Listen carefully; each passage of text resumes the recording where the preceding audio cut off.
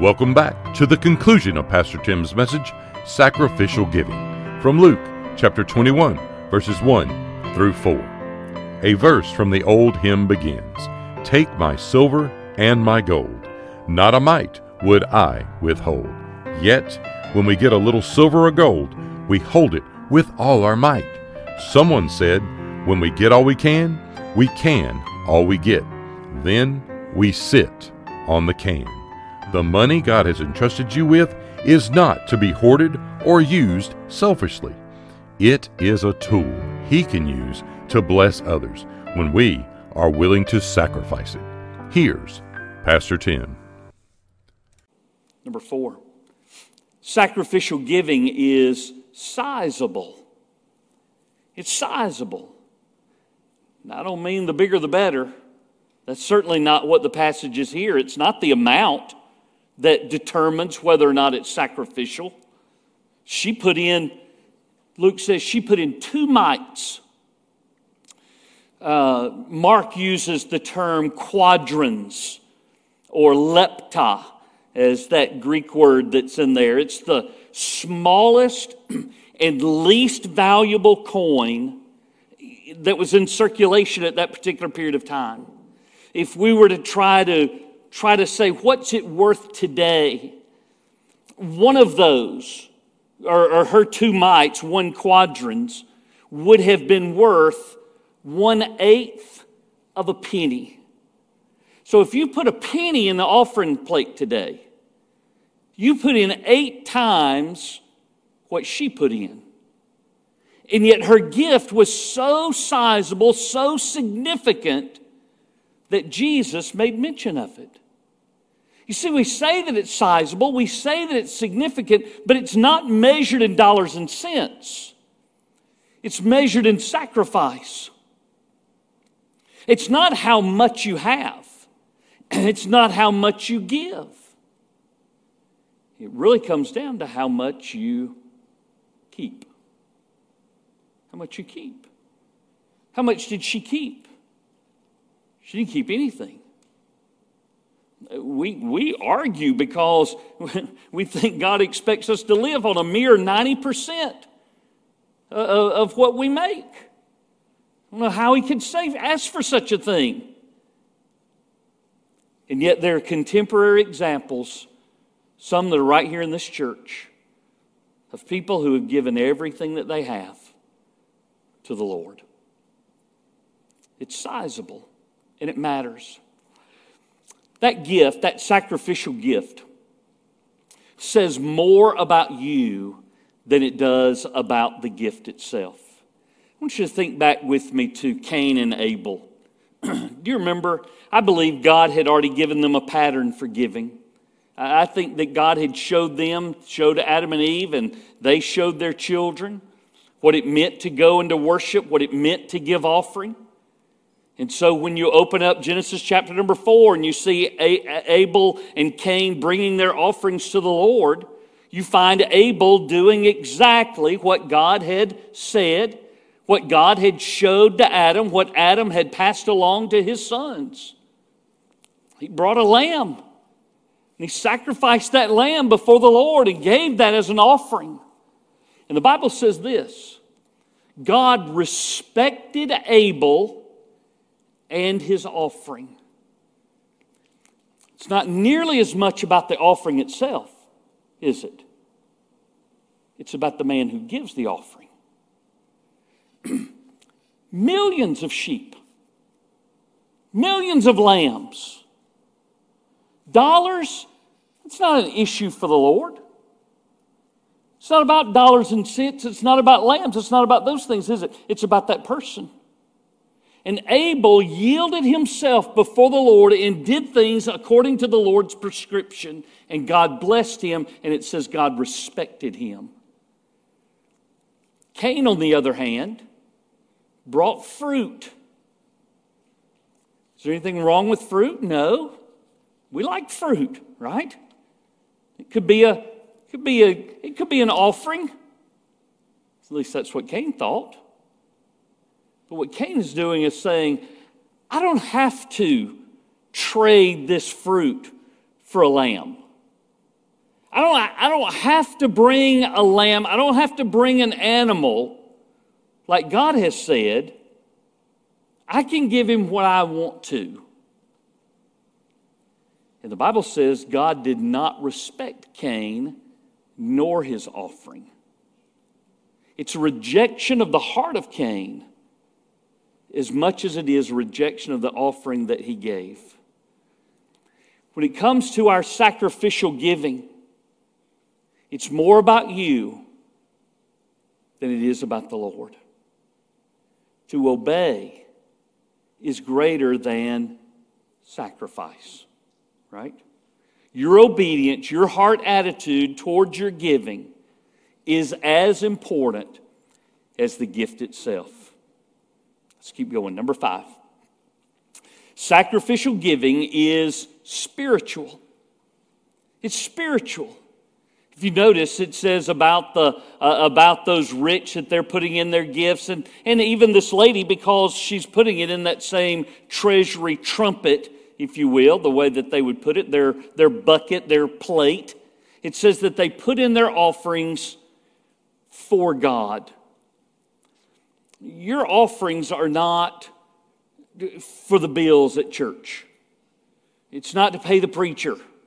It's not to take care of those underlying costs that are involved with that. That's not what it's for. It's for God. How God's people then use those gifts, that matters and it's important. But I don't come and say, here's my offering, and I'll give it as long as you use it the way I want you to use it. When you give an offering to the Lord, you're giving it. It's out of your hand. It's not for me to tie a string to it that I might pull it back. It's not that I hold on to it so that I can determine which way that it might go. That's not my responsibility. My responsibility when that offering plate comes by is to give, and in this case, to give sacrificially as an act of worship to Him. When we give offering, the offering time is as much a part of worship as the singing is. It's as much a part of worship as the preaching is. It's as much a part of worship as the praying is. It's as much a part of worship as the invitation is. First, they gave themselves to the Lord, and then to us by the will of God. It is for God. Now, you may have taught your children the same way that we taught our children, or teach your grandchildren. We would begin at the very earliest of ages filling out offering envelopes for them, and I would put money in there for them until they started making money, and then they get to put their own money in there, right? But from the very beginning, we would say, you're going to give this offering to Jesus, right? That's where it's going. This offering is to Jesus. Now, if you've tried to teach them that, you know what question is going to come at some point, right? How does Jesus get my offering? That's a little bit tougher of a question, right? But it deserves an answer. It does. It says this is for God. It is for Jesus. How does He get it? He gets it when His people are faithful to do with it what He wants done with it, that His work might be accomplished. He may not put His literal scarred hands on that dollar bill, but it is to Jesus. It is to God, and that's the way that it should get used, and the way it should be. It's a spiritual way. By the way, your translation may leave out those two words, for God. Boy, that's a shame, because they are vital to that passage. Let me give you one more. This one is a no-brainer. Sacrificial giving is, well, it's sacrificial. Duh. That's why they call it that, right? It's sacrificial. What do you see in this passage? One of the things that stands out is it says she gave out of her poverty when she had nothing to do, or nothing that she had. She still was able to give. I've probably told you this story. I know that I've told it in Sunday school classes and I've told it to individuals before. But God taught me a lesson when I was in Memphis about giving that I have never forgotten and I never will forget. So I had a pickup truck that was on the verge of dying, and I needed it. I needed it to get to work. I needed it to get to the church where I served. And so I took it to a shop, and they told me it was going to be $127 and some odd cents. That might not be much to you, but when you have 27 cents in the bank, that's what I had on that Friday, 27 cents. And I thought, what in the world am I going to do? Sunday's coming. Do I write a check for something that I don't even have in the bank yet? It'll get there before the check cashes. I don't have it in there right now. And I'm going to need some extra money.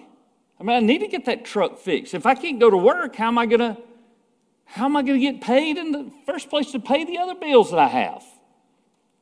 You know those thoughts, right? Everybody's had those.